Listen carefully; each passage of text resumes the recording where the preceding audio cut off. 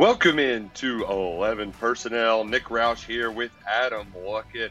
And as always, we're brought to you by our good friends at Monticello Bank. With 128 years of service, Monticello Bank is proud to say they go everywhere the Wildcats go. It means if you're in Canada following the team like our pal producer Stephen Peak is right now, or whether you're going down to Nashville for SEC Media Days like we will be next week, the Go NBC mobile app goes wherever you need to go.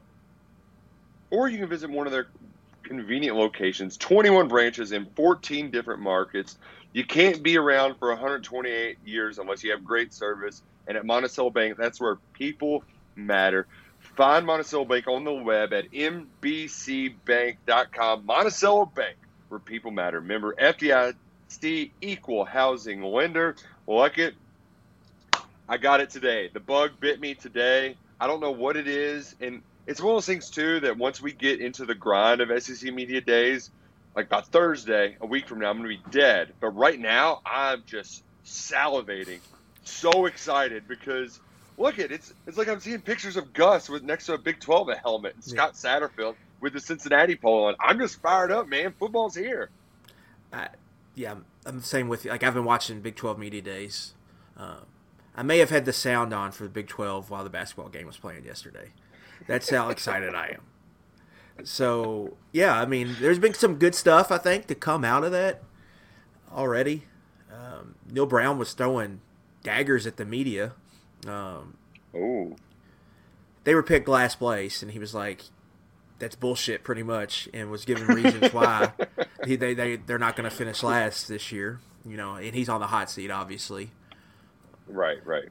Mike Gundy talked about how this new clock rule, it's going to be like an NFL game where you get a lead with 7 minutes left in the game.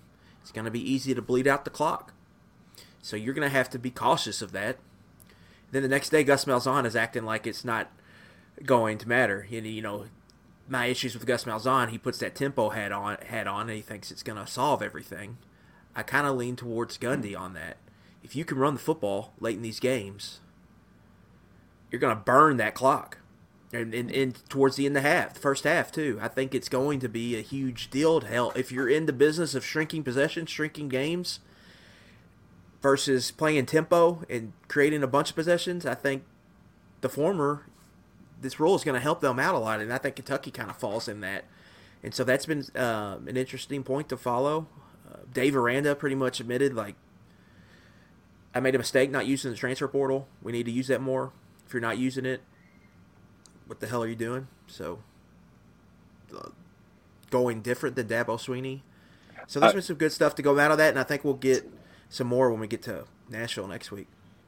Sonny Dykes was my favorite, though. And I didn't even get to that, right. He said Missouri went to more Big 12 championships than SEC, and it's like, remember when they won the SEC East the first 2 years they were there? But Sonny, he was a little unplugged at the time. He was busy winning 4 games at Cal. So he might have been a little distracted when Mizzou was racking up dubs in the SEC. I don't know. I just love that, like, when you get sometimes it's kind of a roll of the dice. Like, you don't know if you're going to get spicy or boring coaches. Right. And it does make sense that Sonny's coming off of his best year ever. I mean, he took freaking TCU to the college football playoff. You should come in like you're Vince McMahon, you know, strolling down the aisleway. And watching them at Jerry World, it very much has the setting of a, you know, WrestleMania type event, right? Whereas, like, I was going to ask you that. Should we? Big. Like, what is the SEC? Why aren't we just doing this at the Titan Stadium? See, I know Peter Burns has made the do like the SEC nights or whatever, where you just do it and you sell tickets, fans can go, and you like make it a primetime TV event, kind of similar to what the draft, you know, what NFL has done with the draft. I wonder if the SEC would ever, because it is a spectacle in Dallas. They have the mascots there, the band's there. They play like the fight song, and the mascots come out and do a cheer or whatever. And they're all in that stadium. It is a big spectacle, but SEC is a spectacle, but it's different. But the Big 12, right. I mean, it's pretty. They've made it like a pep rally almost. Well, Big 10, didn't they do Lucas Oil last year? They do. They still do. Theirs is in Lucas Oil. See, and I kind of like the College Football Hall of Fame is good because it has like a big feel, but Right. it's not, like it's got the high ceilings and everything, but it's not too like you're not just in this cavernous empty stadium. So I'm fascinated by what the SEC setup will be. It would have Yeah. been really cool if they just threw us in the Ryman, one of those like you want to talk about a venue, right? Like getting us in this old historical music venue would be Or pretty just damn send us cool. to Opryland, and it would have taken us 2.5 hours to find out where the Oh thing's my set gosh. up. Just like would've- every year at the Music City Bowl for their press conference, day before I game. I know we mentioned this 6 months ago, and I apologize to our listeners for hearing it again, but I'll die happy if I never have to go back to that place. Like that is the Cracker Barrel of resorts, And like I love Cracker Barrel, so that's doing it a disservice. It's the Gatlinburg of like it's just the Gatlinburg has its ups. The Music City Bowl in general, just no thanks until they make it a big game, which it will be when they get that stadium built. It's going to get probably that New Year's 6 rotation, Right? Potentially host a national title, but probably going to host a Super Bowl. But yeah, let's pass on Music City Bowls until we get to that to that point. Well, we're going to talk a little bit more about SEC Media Days and what we expect to hear. But first and foremost, we took a week off, so we got to play some catch up. And I want to start with the commitments because, Luckett, I think everybody needs to, around the Kentucky football fan base, needs to give you a Laurel and Hardy handshake because as soon as you left, the commitments started rolling in, and it was well timed. But so thanks first and foremost. Secondly, which one were you most watching from afar and like, damn it, I need to get in the film room right now and start crunching some tape? Yeah, that's a pretty easy one for me here. Terrion Nichols. I think this is a really big recruiting win. Like I think this kid's going to be able to come in and play as a freshman. I project him to be a multi-year starter here. He's the type of player that they don't really get on the recruiting trail. You're talking about a top 200 corner back prospect. He's got good testing data. He's run a 4.5 40 at this stage. Got a broad jump over 10. Solid size, 5'11", 6 foot, 180, 85 pounds. Kind of the size of Carrington Valentine. So I think he's going to, and on tape, I think he's going to be able to play that boundary quarterback position for Kentucky. And you just kind of, when you watch him on tape, he's pretty good as an off-coverage defender. He's got good spatial awareness, so in zone coverage, he's going to be able to react, trigger down, tackle, but also has a physicality to match up with bigger receivers at the top of routes and cover. Just a really big recruiting win. Like they just don't get, they haven't gotten one. They haven't got a top 200 cornerback in Mark Stoops' entire tenure. So this is a big win, and it was over, Nick. Big-time schools. Michigan and Penn State both wanted this guy. They beat out Michigan and Penn State for Nichols. Alabama and Ohio State were both keeping this recruitment warm, where if they would have missed on a couple targets, they were going to come in light on him. So this is a big-time recruiting win. And this is a guy, like for me, recruiting now, high school recruiting, it's more about, like I think you can take some swings on guys, and I think we're seeing Kentucky do that because you really need to find star power as high school recruits. And then you can find complimentary role players if you miss on guys in the portal. I think we just saw Kentucky do that.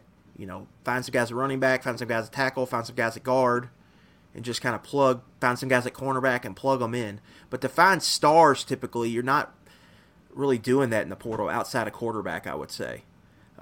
It can be typically harder to find that. But you really need to find stars high school recruiting. And I think Nichols can be a guy, multi-year starter here. I think he can, I would project him to be a draft pick. He's a really good-looking prospect, and I think that was a really big recruiting win for them. The thing I liked about him is you see the anticipation on tape. Like some of his highlights, the ball's just not even going there because he's jumping routes. He's cutting people off when they're trying to go across his face and slants and whatnot. And even when he does make mistakes, he's got the speed to be able to track shows down. Long speed, right. Yeah, I mentioned it in the rapid reaction, but like when I was up there for his announcement, once I got him talking ball, like he was ready to talk, like he was ready to go all day. And even after we turned the cameras off, like we're still just talking ball. He's one of those kids who just loves it. Loves it. Appears to have his head screwed on right, and that's kind of that's a great sign, I think, long term, because that's the hardest thing to evaluate, right? Is what's going on between the ears. Whereas, so to Ryan Nichols, you're a big fan of him. The day before, Kentucky got Elijah Groves, and I don't know what's going on between the ears, but on that tape, man, he's just a fun ball player. And like, I know that like we get a little. I think folks can get. We can be too technical sometimes. Like, well, is he fitting the runs? Is he keeping his outside shoulder free? And like all that stuff is important to an extent. But like this guy's just got pure athleticism, right? Like he's just blowing dudes the hell up. He's not wrapping up because he doesn't need to. They're flying 5 yards back. You know, like they're the catches he's made. He just has fun tape where, I mean, Lynn Bowden, did he do anything fundamental in his entire Kentucky football career? No, but it didn't freaking matter because he was just an ass kicker, right? Like he was just a freak out there. And I feel like Groves, I know he doesn't play in the best high school football classification in the state of Tennessee, but like he's just an athlete that's head and shoulders above everybody else. And I trust Brad White enough to be able to instill enough fundamentals in there to make it happen. And we've seen a track record with that with Jamin Davis, with Trevin Wallace, some guys who weren't technically sound at the linebacker position, but had the athleticism, had the traits, and grown into quality college football starters at inside linebacker. Yeah, I would put Groves, Nick, up there with Cutter Boley as high ceiling in this class. Yeah, if it hits, they're first-round picks. Yeah, like no ceiling's the roof. Yeah, full stop. Crazy. If it hits, the length, yeah, I mean it's all there.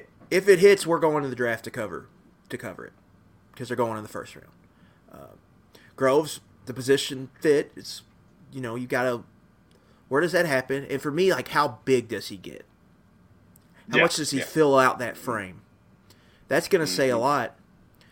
How big is he right now? How big does he get? That's going to say a lot in this.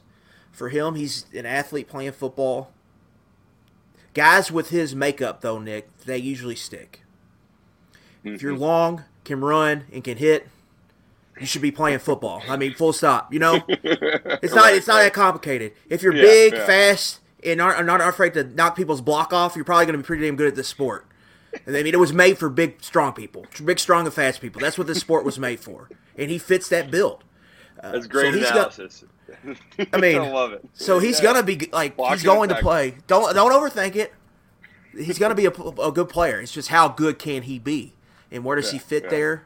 I think a guy like Isaiah Simmons is a popular comp, I think, going to be for him. Not saying, Simmons is with the Cardinals, was a first-round pick, was a star at Clemson. But he didn't really have a position. Right? He plays nickel, he plays in the box, plays edge. They've played him at some deep safety at Clemson. I think Groves might be a little bit in that, so they're going to have to find a spot for him. I would think they're just going to plug him into that will spot and, hey, see ball, go find ball, run and hunt, and tackle. We'll see how big. But if he gets big enough, though, you potentially you might have a versatile guy who can play off ball and who can bend the edge, rush the corner on third downs. Yeah. So very very intriguing prospect, I think there, and he's recruit with I think some upward growth because he's just so raw. If he and they're going to have to hold off some programs probably for him, but if he has a big senior season, you could potentially see him being like a Trevor Wallace where he just blows up and becomes like a top 100 recruit by the time December or February rolls around. There's no doubt about it. I'm a big fan of Elijah Groves. A solid recruiting win, and like you said, I get the sense Nichols isn't really interested in dragging it out a lot, but in Groves' case, where he didn't have, I mean, it was NC State and Purdue were the two big ones. So him and Quavo Marshall are both SEC traditional footprint. You're talking about South Georgia. You're talking about Middle Tennessee. Some other schools are going to be, so you're going to have to fight off some guys to hold on to them. Mm-hmm. And I would even put Antoine Smith in there, too, if he has a big senior year. Those guys, some other schools are going to come for those guys. But at the same time, Kentucky's going to be able to flip probably some guys from other schools, too. And so it's a long process. We're still, signing day's still 5 months away.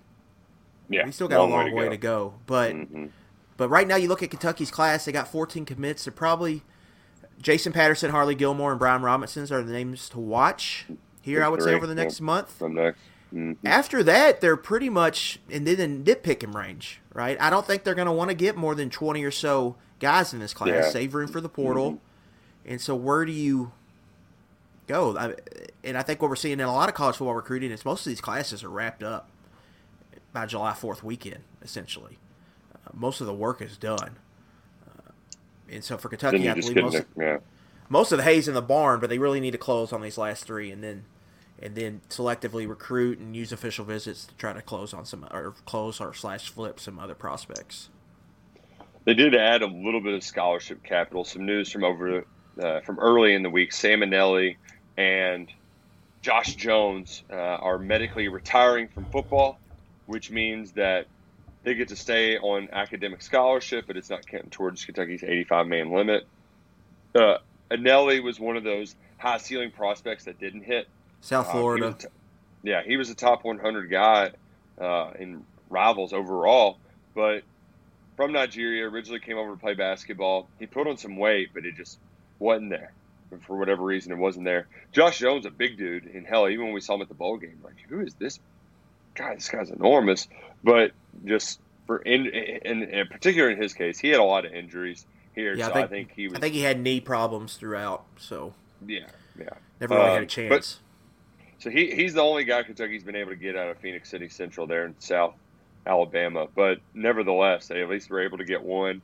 Best of luck to those guys moving forward. Before we move off of the roster stuff, any of the other commitments you wanted to touch on? Because I'll say I was a little surprised they took Q.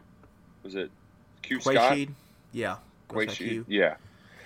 Little surprised he was a take, and I also don't know what to make of David Washington, the receiver, because we've talked about it on here before. Mid 3-star receiver, he looks fine on tape, but there's not anything where I'm like, gotta have him, So yeah. I don't really know what to think about either of those guys. Yeah, on Washington, you're right about the receivers.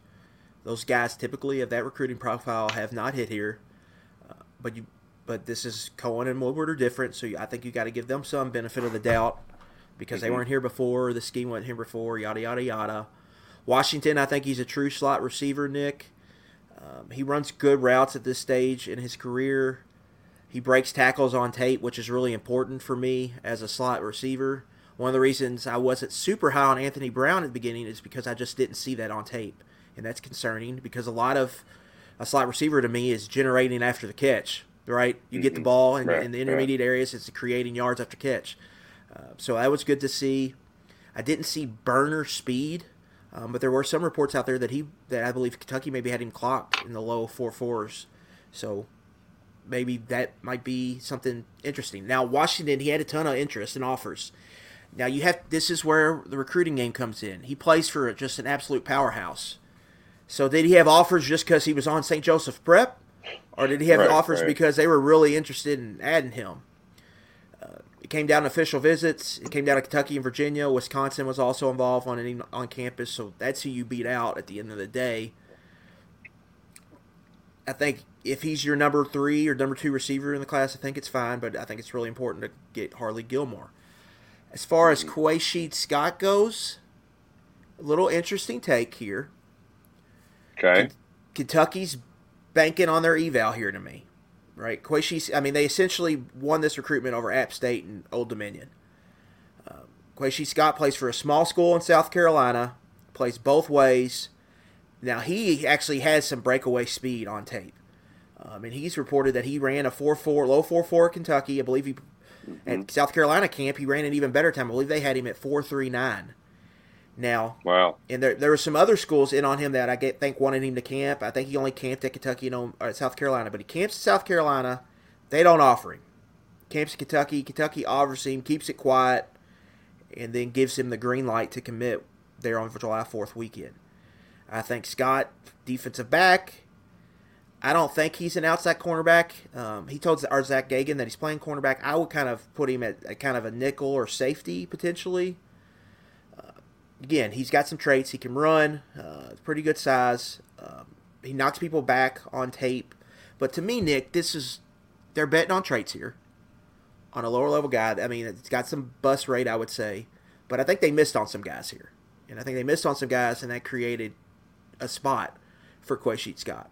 Now we'll see if it works. They've had some hit rate with this. Like you get De'Aaron Jackson earns an offer in camp. He's becoming a multi-year starter for you. Mm-hmm. You also got guys like Jacob Dixon, who didn't last a couple weeks in the program, that earned a camp offer. Right. Similar last, you've got Brandon White, who kind of did the same thing. I think a lot of people are skeptical to see if he ever fits in anywhere. So we'll see if it hits. But I think this take was they missed on some guys. They wanted to get a body in here. And this is a guy, I think, with some high upside because of the physical traits. But there's reasons, I think, to be skeptical about that because, like, they just missed on some guys. Vabu Torre goes to Penn State, right? Antonio White was another guy they were recruiting out of Lilburn, Georgia, Parkview, Metro Atlanta. He picked Rutgers over Kentucky. I believe he was a take for Kentucky. And there's some other, like Brandon Joseph was a safety from Orlando. They got on campus with Kai Bates last summer. They never did, could get him on campus over this summer. So, yeah, I think they just probably missed on some guys, and they're taking a guy with some ceiling. But for him, a lot of it's going to be, what does he do this senior year? Does he have a big year? If he has a big year, and you could see a little bit more with him, I think they might have something. But it's definitely, I think, a little bit of roll of the dice here because you're betting on traits. In a class full of guys with this profile, it's a high upside, low floor class. But that kind of gets back to what I was saying earlier about how maybe you're taking bigger swings because you can find safer bets in the portal if things don't work out. That's true. I would feel a lot better if we had more of a track record on Collins' guys, like, that are big swings, like Jordan Robinson and the other Livingstone kid from this year, Kevin Larkins Jr. So I'm not really sure how to feel one way or another just yet on those dudes. But we'll see. We'll come to find out in the very near future. But things seem to be going well in UK land. Things are not going well up in Chicagoland. But before we get to that, I need to tell you about where things are always great, and that's with our friends at Bird Dogs. If you have not worn a pair of Bird Dogs shorts before, let me tell you, it'll change your life. It really will. The shorts, they come with a liner in them. You don't even need to wear drawers because they're so comfortable. And my favorite part, too, Lucky, is they have very much a feel that's like, I feel like I'm wearing gym shorts, but these are also, but they don't look like gym shorts. You know what I mean? So you can wear them with your polo. Right. And still feel classy or not. They've got it all at Bird Dogs. Plenty of different styles, and they got nice pants as well, nice slacks that we're going to be rocking down at SEC Media Days this week. And if you want to try them out, try them now. Use the promo code KSR or visit birddogs.com/KSR. You're going to get this awesome Yeti mug. And it's not a knockoff Yeti mug either. I've been drinking out of it all week. Fantastic products at Bird Dogs. The highest quality, the best of the best at Bird Dogs. Promo code KSR or birddogs.com/KSR to try out a pair of shorts or their nice slacks today. Like it. Northwestern. I don't think we need to completely revisit the mess that happened. I'm ready to go and move on to what's next territory with Northwestern because this job opening is fascinating. It's the first time you have a very much, all right, this is a Power 2 job. It's not a Power 5, yes. as our colleague Andy Staples put it, which, by the way, his show is premiering next week, 8 p.m. on the On3 YouTube channel. So if you're subscribed to KSR, subscribe to On3 as well. You'll be able to get that show 8 p.m. Sunday through Thursday, and then it'll come out on your podcast platforms the Monday after. But it's a Power 2 job now. Like, it's Big Ten and SEC. Mm-hmm. How much are people going to be chomping at the bit for this position with the baggage that comes along with it, even though they're already going to be spending some of that Big Ten money? They're pumping in something like $800 million for a new facility there after they already got a brand new facility. I mean, that practice facility there is gorgeous on the shores of Lake Michigan. Yeah. Yeah, the big thing here at Northwestern, one, I would just want to start off and say, we truly don't know these people. Like, we think we get to know them and we follow them, but you truly don't know like what's going on there. Oh yeah, right? yeah. You know what I'm saying? Right. Like, this is just another perfect example of Pat Fitzgerald was Northwestern football. He was from Chicago. He was the golden boy there. Yeah. All-American linebacker, played for their best team ever. Bowl. Head coach dies of a heart attack. He becomes a head coach at 33, leads them to a winning season, and they respond from it. Goes on to coach there. They go to a couple Big Ten championship games. They kick the crap out of Illinois almost every season. Their rival in state, and they're really competitive for a losing program consistently. And then this happens. I think the administration kind of botched how they handle this.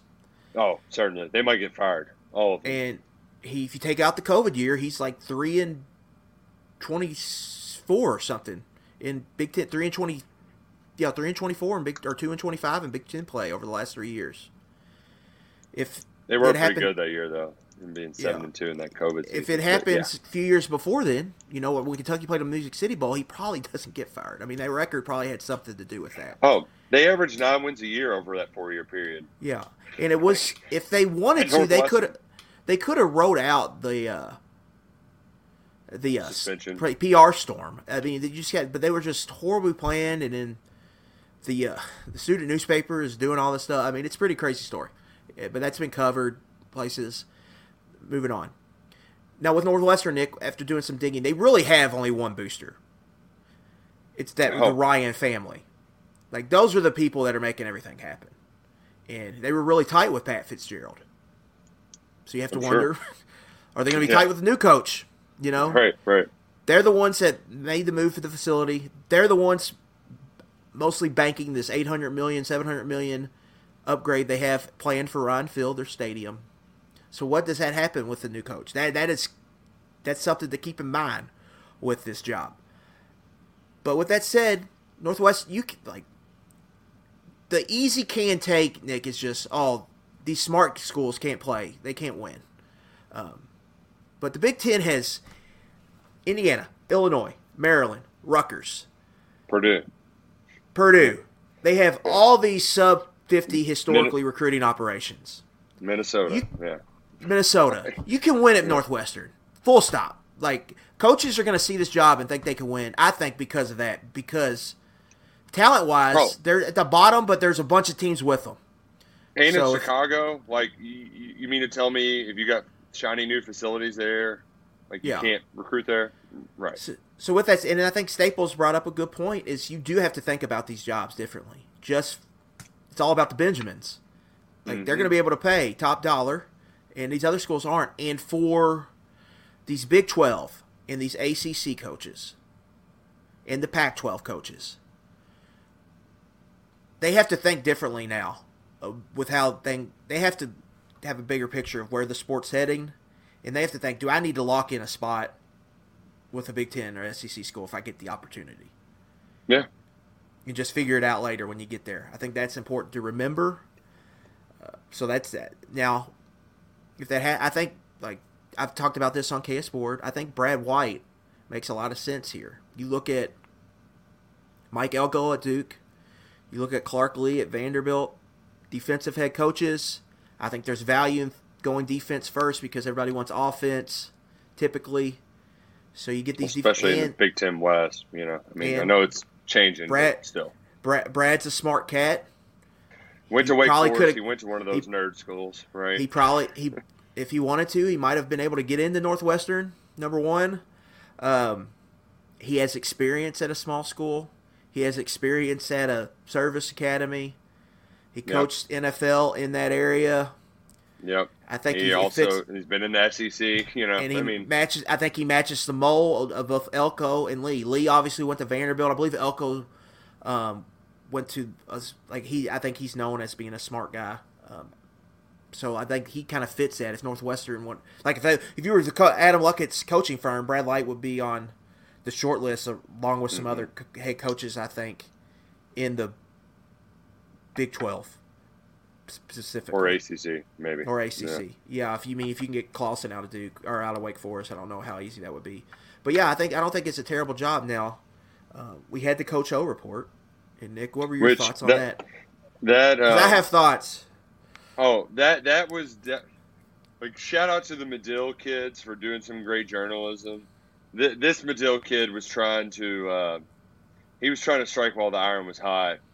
Took a source and ran with it. I love Matt Brown, who does the Extra Points newsletter. He does a lot of you probably know him best from doing all the EA Sports news that he'll cover on that college football game. He tweeted, "Are we sure that Ed Orgeron knows the difference between Northwestern and Northwestern State?" Which I saw that. I thought that was a great line. You would talk about culture. Square peg, round hole. Yeah. Like Coach O can't play that game there. He can play it in some of these places. He ain't playing that game there. I have a better chance to be the next Northwestern head coach than Ed Orgeron. I mean, I just can't even imagine the conversations he would have, like with those boosters, like just all of it. You know, I mean, the only thing he has remotely in common with anybody from there is he could get in a Superfan sketch and like fit in fine, just going, "Oh, no, Bears," you know, like, yeah, that's it, full stop. Maybe he could guzzle a hot dog or two down as well, but like, that's not now, Nick, there are rumors that Ed Orgeron likes to go out on the town, have a good time. Not sure Chicago's the place for you there, if you're trying to hide that. But maybe it is. You know, in a smaller SEC, you can hide that. But in Chicago, maybe it is. Yeah. You can just blend in out there. I don't know how many places Coach O can blend in anywhere. You know, like it just. Yeah, but Chicago's not. It's not like Nashville. You know, like it's an NFL town. After that, people aren't watching college football. If they are, they're watching the Big Ten. Like I guarantee you, Nick, he could go into a bar in Chicago, and I guarantee not many people would know who he is. Even that being other than said, wow, look at this big guy with a thick accent. This big, loud, barrel-chested dude. The problem was it was like LSU. He would have lasted longer if it wasn't for all the other stuff, right? Like he had a lot of other stuff going on that pissed off people, boosters. But you know, like it's a fair criticism. We've seen it twice. He cannot run a program. Like he's great in the short. But not in the long term. That's why he's the ultimate. He's interim O. Now, if you told me they wanted to bring him in to be an interim coach for this year, then hell yeah, like I'd love it. I mean, they were really. The difference is this team's really terrible compared to the teams that he was taking over. Right, this is a 1-11 team that's coming back, and I'm going to assume that they're just going to ride with one of the. They're just going to ride this out for a year, regardless, with their guys, and then completely flip things next year because. Even if you hired somebody, they aren't going to be able to hire a full staff of assistants to do to start a season in 2 weeks. So I'm assuming that they're going to just do the interim for a year. The one I thought was kind of intriguing would be Tommy Rees, because he's another Chicagoland guy that like if he did well at Alabama, I think there would be enough pull, enough draw. He spent all that time at Notre Dame, like there would be some draw there. To think that he could do this on his own. The other one, too, that I'm fascinated by is Dave Clawson. Yeah. Just because Wake Forest... How long you going to stay at Wake? Right. Right. And I didn't realize this until...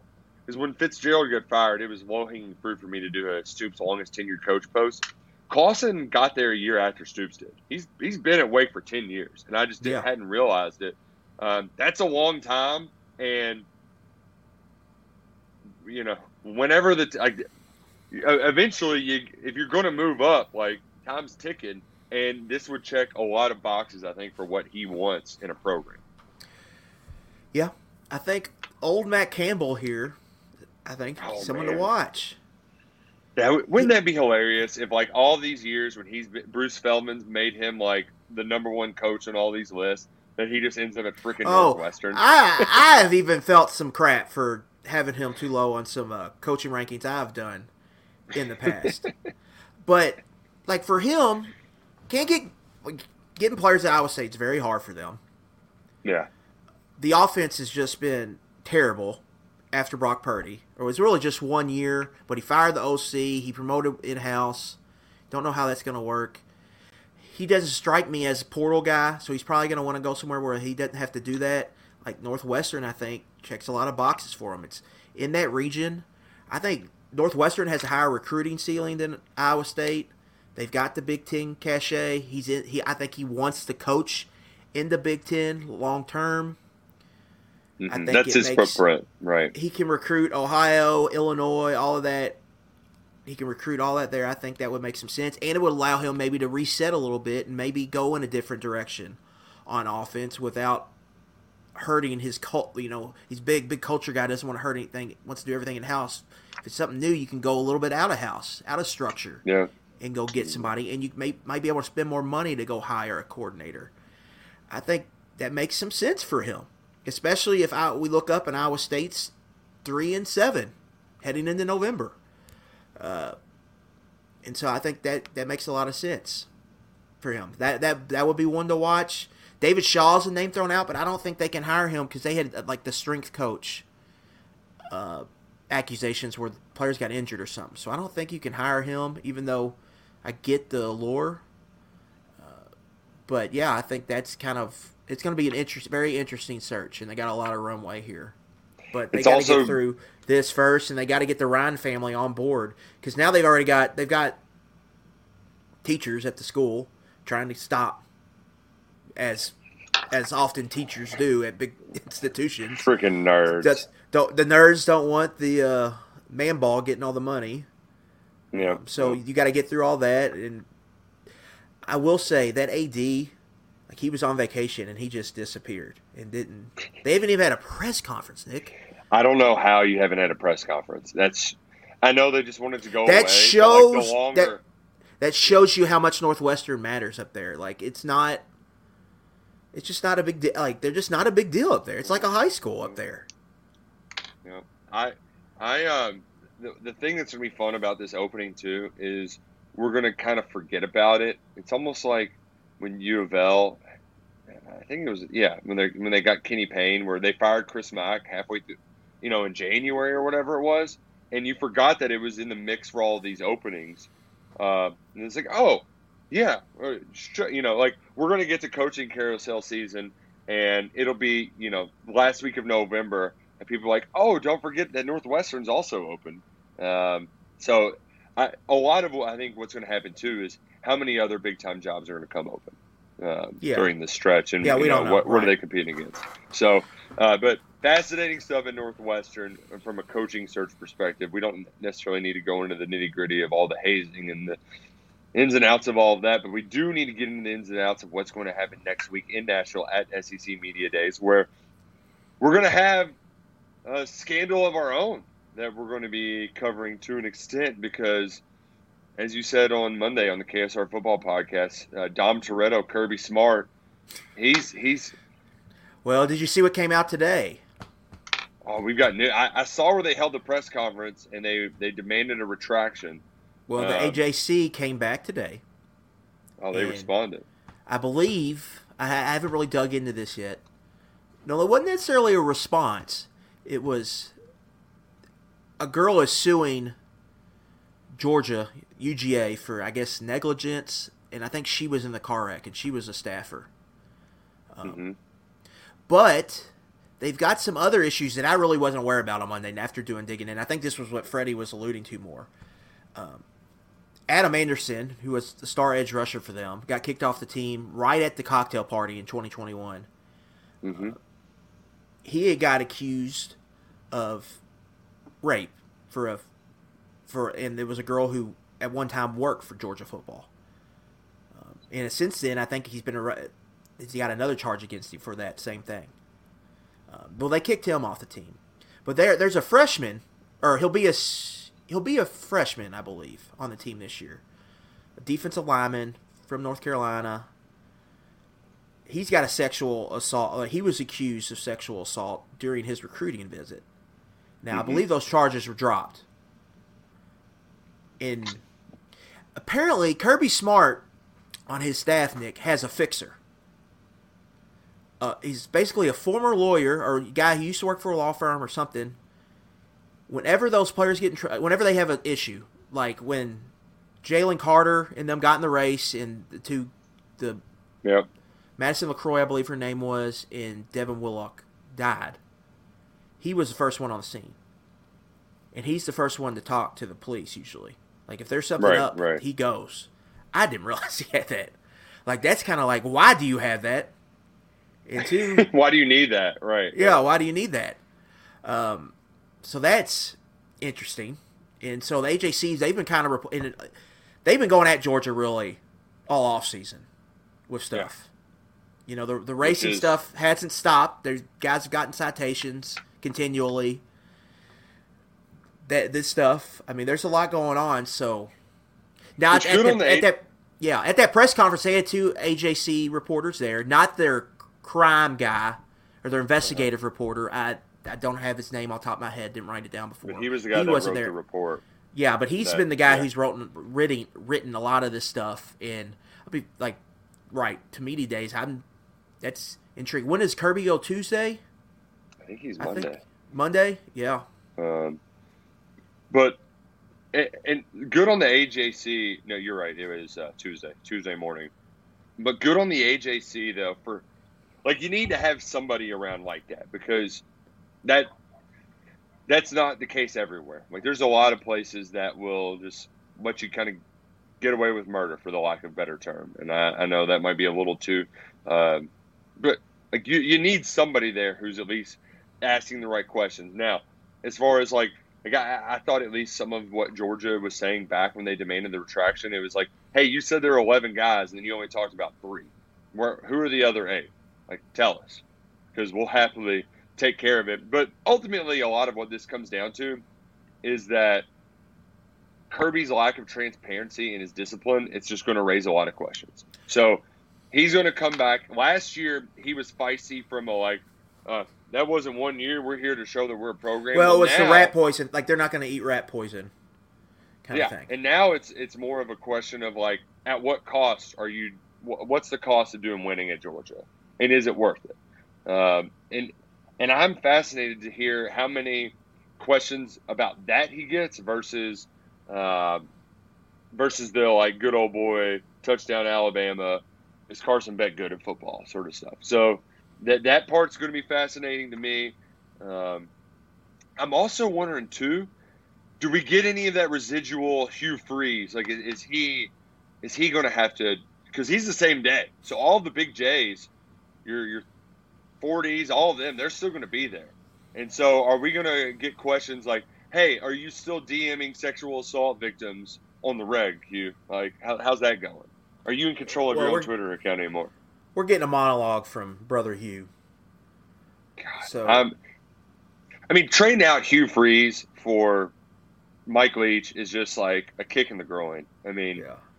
Well, that's a tough switch. I just think, well, last time he was at a media days, I believe he went on. He only took like 2 questions because this thing lasted. What are they up there? 20 minutes, and he did like an 18-minute thing. I mean, that's the Auburn way, right? Harsin used to do that too. This first year, yeah. Second year, he just told him to all F off, pretty much. Yeah, and then they told him to F off, and he got the hell out of town. I do think that Mississippi State. Well, before I get to that, A&M and LSU are both on day one. Yeah. Those are going to be some talked about teams, and what's fascinating to me is Jimbo's going to get a lot of heat.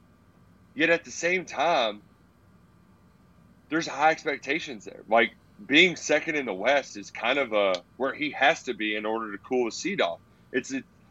And I know we've made this comment before, but it's almost kind of like Cal, right? Where it's like, is Final Four too much to ask for expectations? Yeah, but it's kind of where you need if you want people to shut up, you know? So Jimbo's going to be. Yeah. To me, it's not even that. It's just them being good. Like, they've really only had one season where they were – I should say 2. They had 2. The 2018 season, they were good. And then they had the year – was it 2 years ago where they beat Bama? And, which is hard to judge. 2021 they beat Bama, but they really didn't have a good season. But they had their quarterbacks were injured. Like Calzada was playing for them. So they were like 8-4, but they got a Bama win at home. So, you know, you felt good. Just enough. But but my point, Luckett, is – he's had a lot of those things where he's done enough to kind of pour some water on the fire a little bit. But I don't know if there's any – like, no, I think they're just sick of it. And they're like, no, like, do more than just enough. Like, exceed our wildest expectations, sort of deal. And Yeah, I think he felt that sense of urgency, and that's why he was like, all right, I'll go get Bobby Petrino. yeah. He'll get a Texas question too, and he'll take some dig at the Longhorns. But yeah, I mean he's gonna be. They're in it. I mean, there might be the most interesting team in the SEC because of Bobby Petrino, his contract, the pressure to win now, the roster. Like, you've got all these ball players. Like, you need to go win some games. So yeah, that'll be definitely something to follow early in the week. Here's a question for you. And then how quick does Saban get visibly upset about the quarterback questions? Oh man, he's gonna address it to, like, in his monologue, to try to, like, not. I know you're asking about quarterback. He's gonna try to address it, and then somebody's gonna ask it. I kind of want you to ask it just so he can, like, lecture you again. You want me to get just verbally taken to the woodshed again? I mean, because it's going to piss him off. You know, it's the no, but I have a way. He jokes so with me. Like, we're on that kind of level. It's just kind of just two boys talk shop. You know, it's not like I'm not changing, so quit asking. I'm not doing it, so quit asking. Yeah. Yeah, exactly. Yeah, that was the last time we had a QB issues with him. That's what we got. Yeah. How does Kentucky make a splash this week? Like, what is it that people will say about Kentucky big picture? Because, I mean, JJ might do something that's splashy, but for the most part, these are not real buzzy kind of players that Kentucky's bringing. Well, one, it's going to have to come from Stoops. And it'll probably be on the schedule, the 8-9 debate. Yeah. He usually gives a feisty answer when asked about that. He will, I bet, Seth Emerson from The Athletic, because he's the one that kind of, one of the bigger ones that writes about all the time, or could be one of the national guys. Yeah. That's been covering that, Ross Ellench, some of them.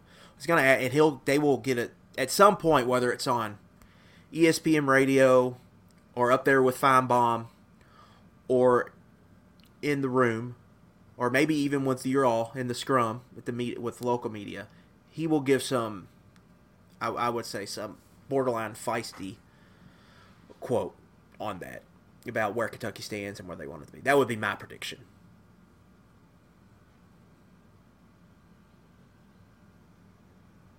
Because Eli Cox is he's very, like, I would imagine he's an SID's favorite player to send out. Oh, yeah. You don't need Tony Neely doesn't need to be telling him any instructions going into it. You're not. He don't have, like, he's very pro in that he answers questions without answering the question. Mm-hmm. He gives short answers. Gets in and out of questions fast, and because of that, he gets in and out of media sessions fast. And so, like that they brought him here. I was not surprised at all. And then JJ can be a walking soundbite at times. There was a time last year where he was just pretty, like, Cohen's first year in the summer. He was just telling us who was starting who, where was doing this, that. We knew everything. Like I said, we don't even need to go to practice. Just give us JJ Weaver every day, and we would find out everything. Yeah. I'm curious if, like, when we had Josh Pate on here and some of the guest hosts on KSR, like, a lot of the SEC talking heads, for lack of a better term, have talked about Devin Leary and that people aren't giving him enough of credit. Yeah. So I'm wondering if that also becomes a bigger, like, if we show up and all of a sudden people are saying, like, Devin Leary's great, you know, like, he should be the best quarterback in the SEC, not Jaden Daniels or KJ Jefferson. Like, I'm wondering if, like, Jordan Rodgers is going to have a take like that or something that gets people. Cohen's going to get some shine. He'll get some shine from some national guys. Mm-hmm. I actually got ahead of that, Nick, this week at KSR Plus. Subscribe right now. We got a flash sale going on. $1 American dollar. Oh, yeah. Do it now. $1, 3 months, and then you can just do a year for 50% off, which is like $40, I want to say. Mm-hmm. So lock it in. In SEC Media Days, or not really SEC Offensive Player of the Year, typically who wins this award is one of the best players in the country. A lot of times it's a Heisman Trophy winner, and it's typically a player who's led their team to a outstanding season. Hendon Hooker last year, Mm-hmm. Joe Burrow, obviously a bunch of national championship winners on there. Trey Mason in 2013 when Auburn had their big breakthrough. On and on and on. So typically that's a Cam Newton, yeah. That's a big time. That's a big dog that wins that award typically. But we're entering a year where picking your quarterback for the first team isn't easy. There's legitimately 4 or 5 guys you could pick, and you could have I think a pretty healthy debate. Where last year was, if you didn't pick Bryce Young, if you didn't pick Heisman Trophy winner, what you're right. just being being different just to be different. Even with Mike, I would have even had Will Rogers in the mix if Mike Leach was still there, just from a production standpoint. We're filling out, we're sharing our selections, what we're voting on Friday, and I went back and forth between KJ Jefferson and Jaden Daniels. I didn't know who to put there. Like I just kind of, who do you think's going to have a better season from and ultimately I decided if Jefferson's healthy, then I think he'll matter more to his program than maybe Jaden Daniels might. But like that, I think he's better if he's healthy. Yeah, me personally. So it's. But where does Leary come into that mix too? I think is the point where you're ultimately getting at, because if he exceeds expectations and Kentucky's second in the East and they end up going to a New Year's Six game, then he could very much be in that conversation. Yeah. So pretty much, I wrote this out and was like, whoever wins this award. That's maybe what you should be trying to find. Instead of who's finding the sneaky team, find the guy who you think is going to win this trophy, and that's going to be the team that has a breakthrough season. And so I tried to pull as many realistic candidates as possible. I got to 8. Quinshon Judkins at Ole Miss is an obvious one. Carson Beck at Georgia, just because he plays quarterback for Georgia. I put Juice Wells in there because he's the best returning receiver, I think, and I don't think Rattler's going to win it, but he's got the connection with Rattler, and a lot of people are high on him. Like, you could see him going for 1,600, 1,700 yards and maybe pushing for All-American honors. That could be good enough to win it. But then you got a bunch of quarterbacks. Like, I had Jaden Daniels and KJ Jefferson in there. I had a Connor Wegman in there at A&M because if they have a breakthrough, it's probably good. Yep. And Joe Milton, obviously. Right. I threw Leary in there. And I think Leary, preseason, I think he's a real candidate to go out and have the year, because if you write it out on paper just with Kentucky, right? All right. The O-lines, they have, first off, to start what they have. They have a play caller that everybody thinks is good. The last time here, put together a top 10 success rate offense. They were awesome last time he was here. You have legitimate star power at receiver. Barian Brown and Dane Key, I would be comfortable saying they're both going to be top 100 picks when they come out for the draft. Like, you have a legitimate star power receiver.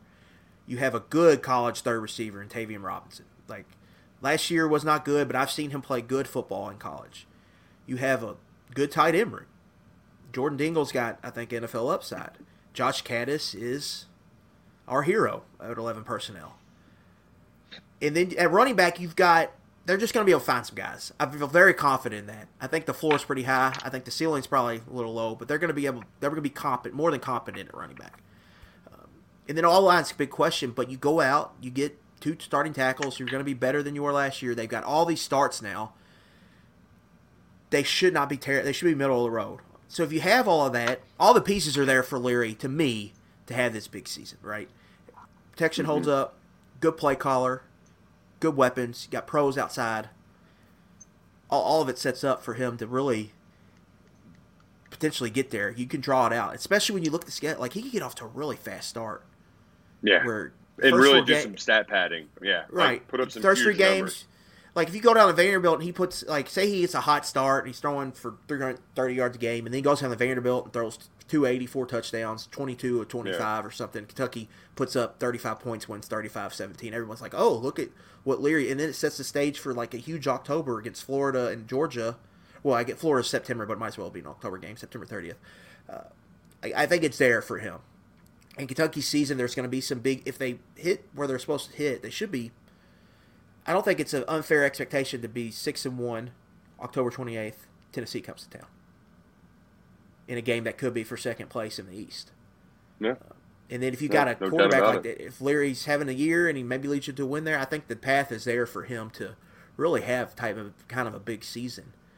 And I don't think it'd be crazy if we look up in November and he's like in running for best quarterback in the SEC. I mean, that's kind of where we're at. A lot of that is, I think, Nick, I believe SEC Mike has done quarterback rankings. Brad Crawford did some this week. Mm-hmm. And to me, like, I can't believe who Mike had. Graham Mertz was towards the bottom, though. Yeah. And I don't think Graham Mertz is terrible.